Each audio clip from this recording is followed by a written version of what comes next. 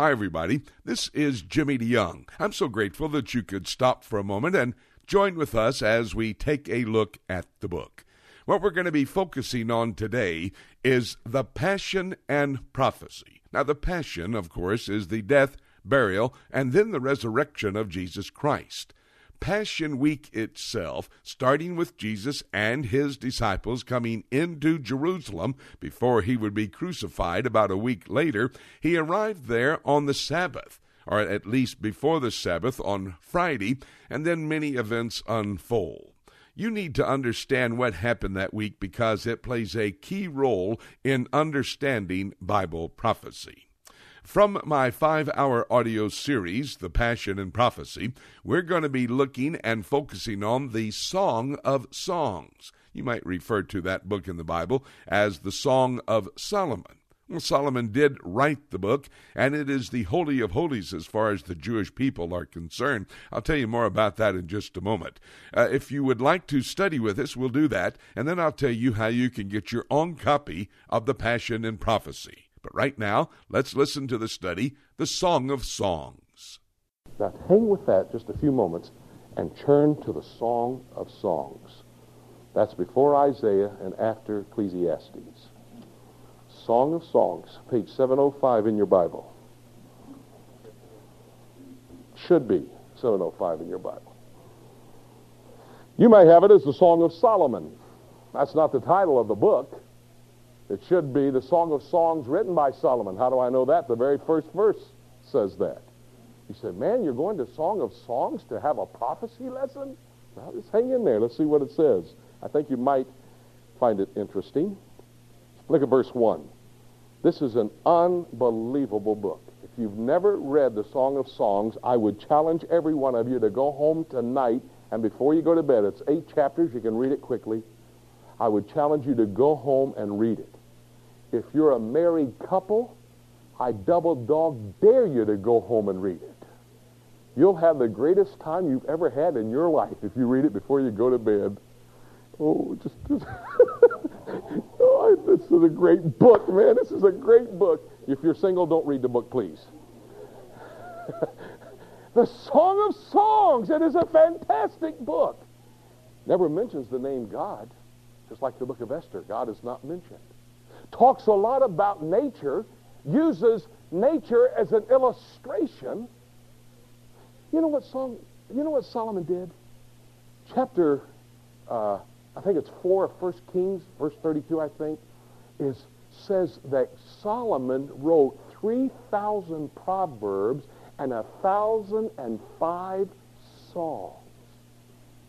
That's over 4,000 beautiful little vignettes of dynamite wisdom and information, all inspired that we have in the book of God. I mean, Proverbs, written by Solomon.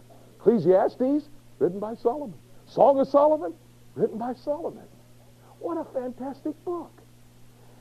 And this is the Song of Songs. Out of 3,000 Proverbs and 1,005 songs, this is the Song of Songs. This is the epitome. We got the very best to look at. Now, let me suggest we do something. Let me tell you how Song of Songs has been interpreted over the years. Some people interpret it literally. They exegete the verses and interpret Song of Songs literally. Others interpret the Song of Songs as an allegory. Now, I'm talking about good men. For example, I have a Scofield Bible. Woo! I have a King James Scofield Bible. Woo! I have a King James Scofield Bible with the Young's notes in it. Woo! Wow. Now, sorry. Let me show you something. Here in the pre-notes for Song of Songs, Mr. Scofield says, the interpretation is twofold. Primarily, the book is the expression of pure marital love as ordained of God in creation, and the vindication of that love as against lust, the destruction and the holiness of marriage. I didn't get the word out. I went to day school. I have difficulty reading at night.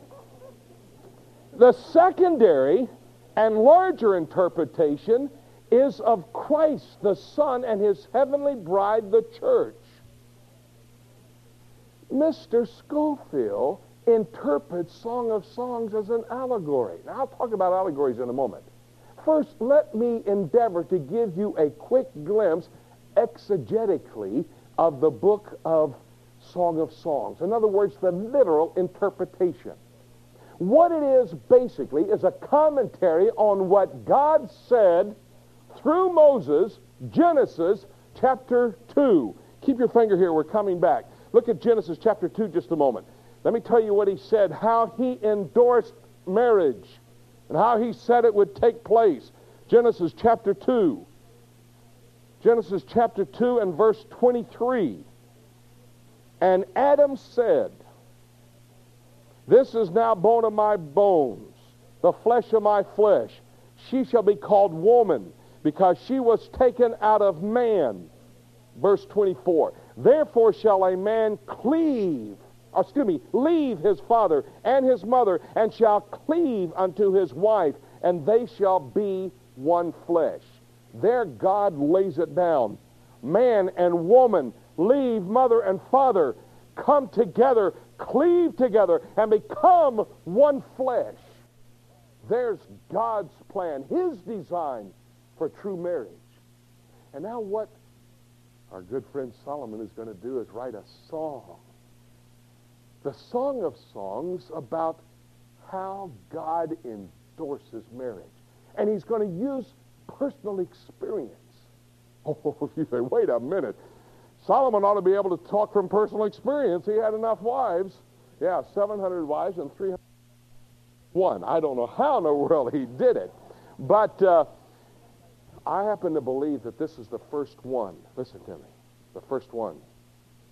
And I believe he wrote Song of Songs before he had any other wives. It's the first experience. It was brand new, fresh, thrilling, exciting. If you want an outline, let me give you a simple outline for the book of Song of Songs exegetically, literal interpretation of what it's talking about. The first point would be courtship. And by the way, some of you single people ought to be reading the Song of Songs, especially if you're young and interested in finding a mate, because he's going to lay down here how to go about courtship. What an exciting study that was, and I hope and pray that it will assist you in understanding what God's Word is actually telling us about the end times as it relates to that Passion Week, the week that led up to the death, the burial, and then the resurrection of Jesus Christ. It has great significance prophetically.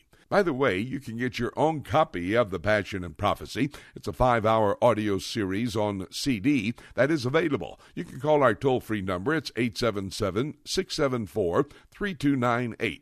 That's 877-674-3298. It's a toll-free number from across America.